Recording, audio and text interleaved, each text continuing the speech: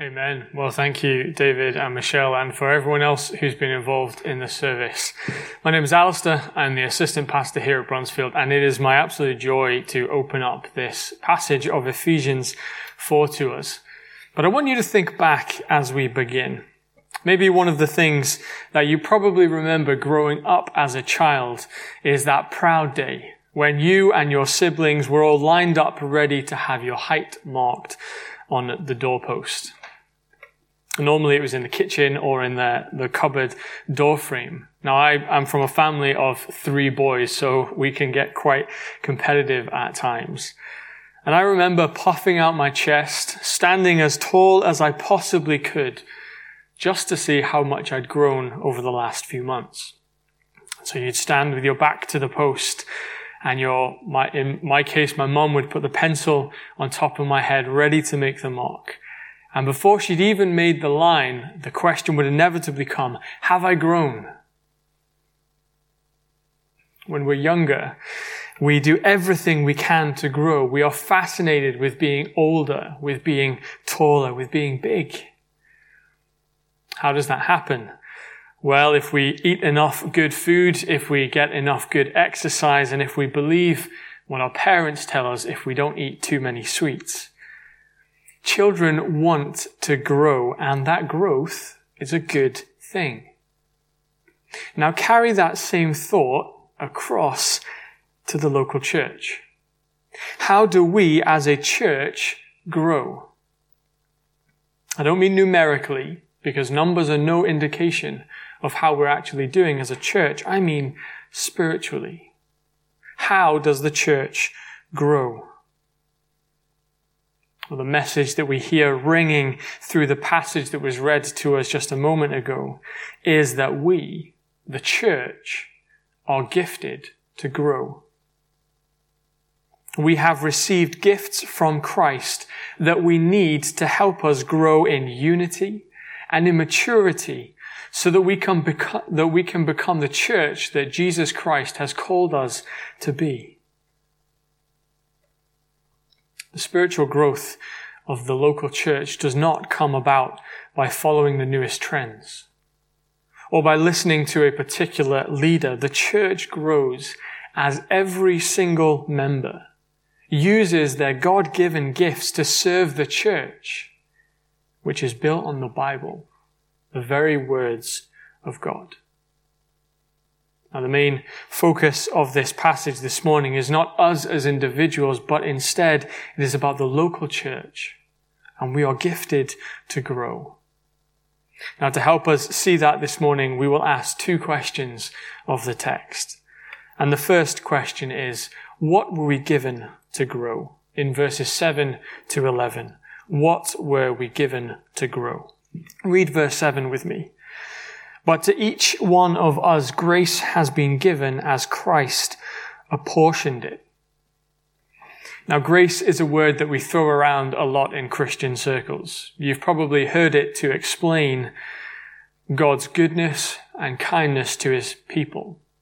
Ian Hamilton, a minister and theologian, says this about grace. Grace is God's undeserving kindness to judgment-deserving sinners.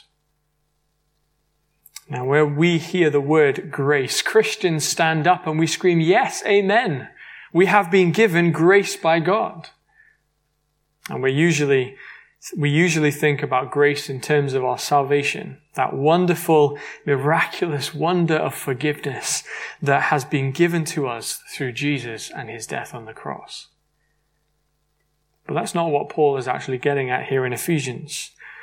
Looking at the context of the whole book, and the way Paul uses the word elsewhere in Ephesians, the grace that he is speaking of is and must be gifts given to us by God. But Jesus isn't like Santa, who takes in a wish list once a year and dishes out good gifts to those who happen to make it onto the nice list and gives coal to those naughty children. No. God, in his immeasurable grace, calls sinners like you and me to become Christians. But that grace doesn't stop there. Because as verse 7 says, God continues to equip his people by his grace. He gives us gifts. Now maybe you're sitting there thinking, well, this doesn't really apply to me because I have no gifts. We can often think that gifting must equal platform and recognition. We equate the gifts with the upfront stuff that we see going on in church, or the miraculous gifts that we read elsewhere in the New Testament. And those are part of it. But thinking that you're not gifted just because you're not preaching, or you're not leading a ministry, thinking that you're not gifted because you're not doing what someone else is doing, is wrong. Look at what the Bible says in verse 7, to each one of us. Friends, each and every one of you listening in this morning is gifted by Christ to build up the church. No exceptions. And to back this up, Paul quotes from Psalm 68 and relates it specifically to Jesus' work and tells us how Jesus is able to give gifts to his people.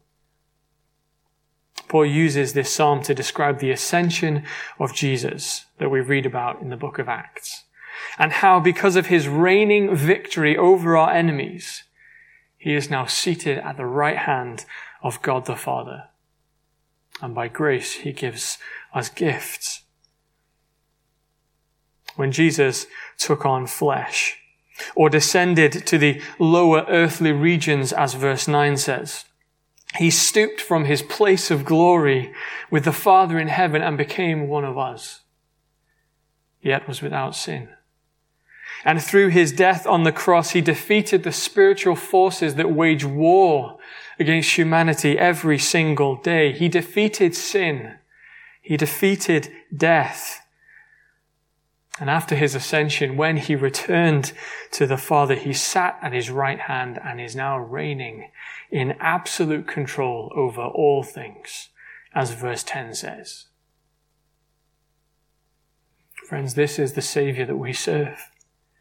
And as if that wasn't glorious enough, he has given each of us gifts. But he has also given gifted particular leaders to the body of Christ. And that is what we see in verse 11. Christ has gifted the apostles, the prophets, the evangelists, and the pastors and teachers to the church. Now the pastors and teachers, those are one office, and are what we currently understand to be pastors and elders. But why does Paul mention these four leaders? Well, if you think of the global church as a building, it will help us understand. You see, the apostles and the prophets are the foundation of the church. That's what Paul says in Ephesians chapter 2, verses 19 to 20. Read with me. Consequently, you are no longer foreigners and strangers, but fellow citizens with God's people and also members of his household, built on the foundation of the apostles and prophets, with Christ Jesus himself as the chief cornerstone. The apostles here in this passage are the 12 apostles and Paul himself. They are the ones who knew Jesus, who saw him, and who were called to be sent ones. That's what apostle means. They are the foundations of the church, which is ultimately built on Jesus Christ. The prophets were those who spoke the word of God to the people of God. And again, remembering the context of Ephesians 2:20, the prophets were the original New Testament prophets who taught the church. So if they are the foundation of this house, the body of Christ, the next leaders are the frame put in place to help the building grow. The evangelists are those who took the gospel to the people who don't know Jesus. And there are those who continue this work on a daily basis in their friends and family circles, on street corners and in marketplaces all over the world. And there are those who are especially gifted in this phenomenal work. But if you think that this is a get out of evangelism free card, you are wrong. That's not the case. This does not mean that the rest of us can sit back and leave the work of the Great Commission to a select few of evangelists. Every single Christian, according to Matthew 28, is called to share the gospel. And then we have the pastors, those whose job it is to care for the Lord's people and to teach them. Do you notice one thing that connects all of these offices? Well, it's the Word of God. The apostles and the prophets built the church on the word that they had received from Jesus. The evangelists share the good news of Jesus as we find it in the Bible. And the role of any pastor, any elder, is primarily to be a teacher of God's word. Now, this is really important because if we misunderstand this, if we move away from the Bible, then friends, we are done for. Because we're not built on the cornerstone that is Jesus Christ and the foundations of solid teaching. To be a local church family that grows in our unity and maturity, we don't need to look at the world and do the newest trendy thing. We don't need growth strategies, and we shouldn't be trying to become more like the world to seem more normal. If we want to be a church that grows in unity and in maturity, then we need to get our heads in our Bibles. We need to know the Word. We need to live in the Word and use the gifts that Christ has given us to be taught by the leaders that God has given us and to live for Jesus. By grace, Christ has given each and every single one of us gifts. But maybe you're left thinking, why? Why did Jesus do that? What's the point of him giving me a gift? Well, that's the second question we need to ask of this passage. Why were we given them? Verses 12 to 16. Why were we given them? When thinking about every Christian receiving a gift, the temptation might be to think about the how and why to use those gifts merely in an individualistic way. But we're not called and gifted to make ourselves great. We're not called and gifted for ourselves to be the focus. This whole passage is about how we can use our individual gifts for the upbuilding of the local church. Even the leaders in verse 11, they weren't called and gifted so that they could be put on a pedestal. They're not perfect, or so that they could do all the work in the church themselves. Their role is, verse 12, to equip his people, that is God's people, for works of service. And this is what we call every member ministry. As elders, we believe that each one of you is gifted. And our role is to equip and enable you to serve the church with your gift. As a church, we are gifted to grow. Now this flies right in the face of something that is such a relevant temptation for us at the moment during another lockdown. It is so easy to roll out of bed on a Sunday morning, turn on YouTube, and then not think about church until the next Sunday comes around.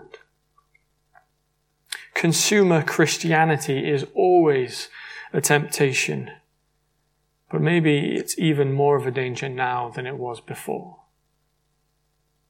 As Christians, we weren't called to sit and twiddle our thumbs. We were called by God to glorify him and to serve him. And that means that every one of us should be using our gifts in the church. That every one of us should be sharing the gospel and reaching the lost. And we get this repeated again in verse 16.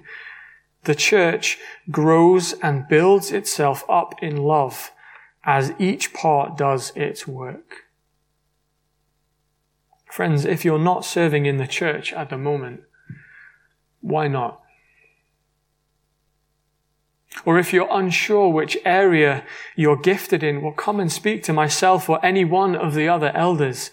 Our role is to equip you to serve so that we as a church can be built up to maturity and unity. The way we serve can look different for each one of us, and age is no limit. We are not a young people's church. Are you older and have been a Christian for a long time? Don't sit back, but why not use that experience and get in a one-to-one with a younger person? As you grow and study the Bible together, as you share life with one another, you will both be blessed. Are you a young person and you've got a busy work schedule? You've got a busy family life. Maybe you've got a busy social calendar. Well, the Bible gives nobody an excuse not to serve their local church.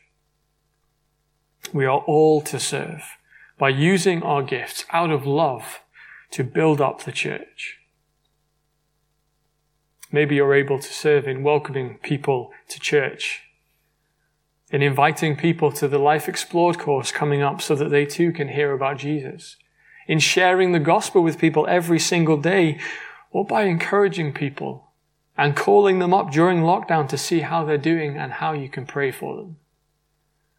This is all of our job as Christians who are gathered together as one family in Brunsfield Evangelical Church.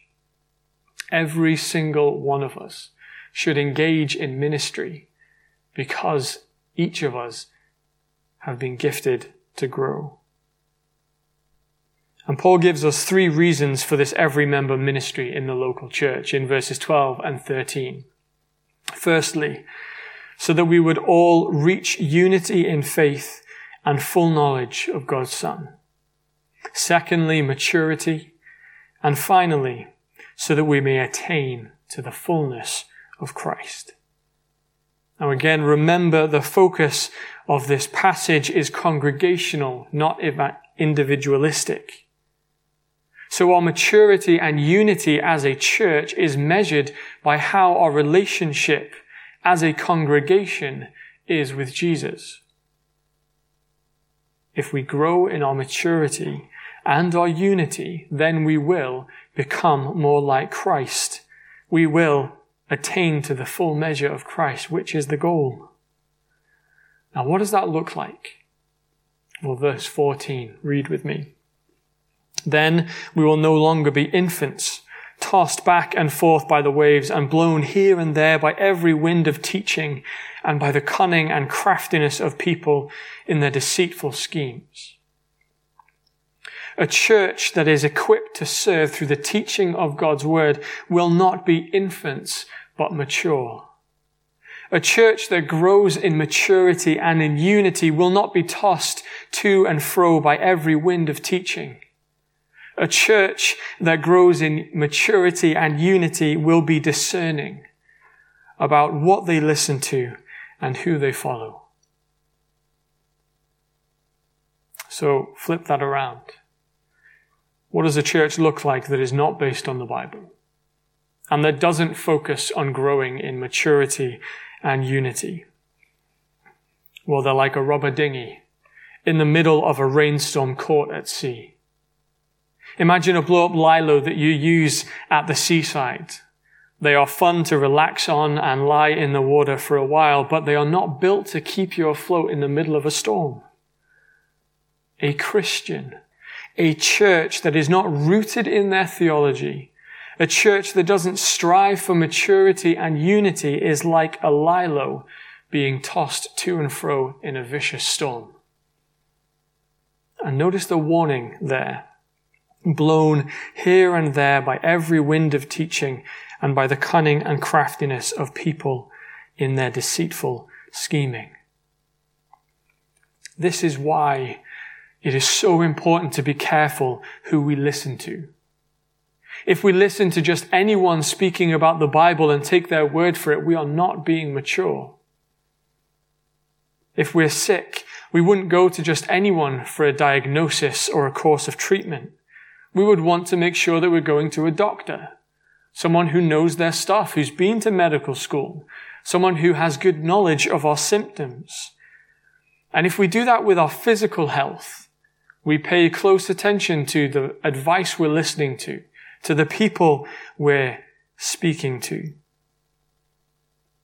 Why would we not do it with our spiritual health? Because our spiritual health lasts for eternity.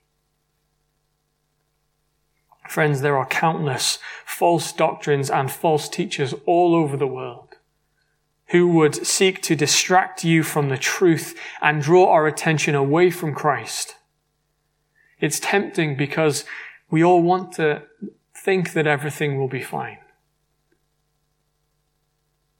We want to think that we will have our best life now, that our prosperity is the focus of life. But Paul says that such departures are, verse 14, deceitful schemes. Think back to the context of Ephesus. This city filled with pagan worship and idols.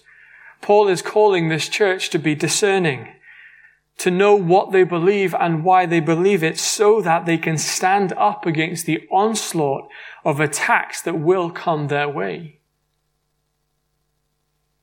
And our context today isn't much different, really. We're surrounded by different religions, different ideas, and even different theological schools of thought and false gospels. The call is the same.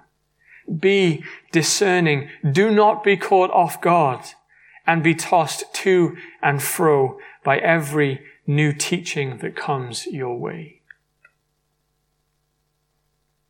Our role as Christians, according to verse 15 and 16, is to speak the truth in love and to build up the church in love. All the use of our gifts are worthless, utterly worthless, if they're not being used in love. Go later on and read 1 Corinthians 13 and you'll see that very clearly. This means that we need to hold each other accountable, that we will speak to each other about things in our lives that should not be there. And we will do it out of a deep love and care for people so that, verse 15, we will grow to become in every respect the mature body of Him who is the head, that is Christ.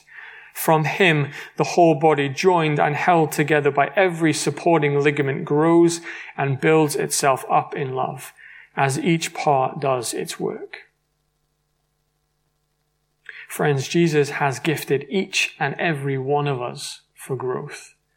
Each of us has a part to play in the growth of the local church, not the numerical growth, but the growth in unity and maturity, so that we can attain to the whole measure of the fullness of Christ. Think back to the markings on the doorpost when you were a child. Imagine going back to that house years later. You've probably grown a fair bit since then. I know I have. But now think if it were possible to do the same with the church and our spiritual growth. Would we be able to see a difference in our growth in maturity and unity as a local church over the last 50 years? Over the last 20 years? Over the last 5 years? What about over these last 10 months of lockdown? Friends, we have been gifted for growth. But each of us needs to use our gifts to build up the church, to actively serve with the goal of growing in our maturity and unity as a church family. You are gifted to help Brunsfield grow. And so let me leave you with a question this morning. What are you doing to help the church grow in maturity, in unity, and to become the bride of Christ that Jesus has called us to be? Let's pray together. Heavenly Father, we thank you so much that by your grace you have called us to be Christians. But Father, we thank you for the wonderful news that even More than that, your grace doesn't stop there, but you have given us gifts so that we can serve your church. Father, forgive us for the times where our goal has not been to serve, but to consume. Forgive us for the times where we have kept our gifts to ourselves and not sought to grow the church in unity, in maturity, so that we would become the bride that you have called us to be. Father, help us all think about how we can serve. Help us all figure out the areas in which you've gifted us so that we can build up this local church that is Brunsfield Evangelical Church. Father, we ask all of this for your glory and in the precious name of our wonderful Savior, Jesus Christ. Amen.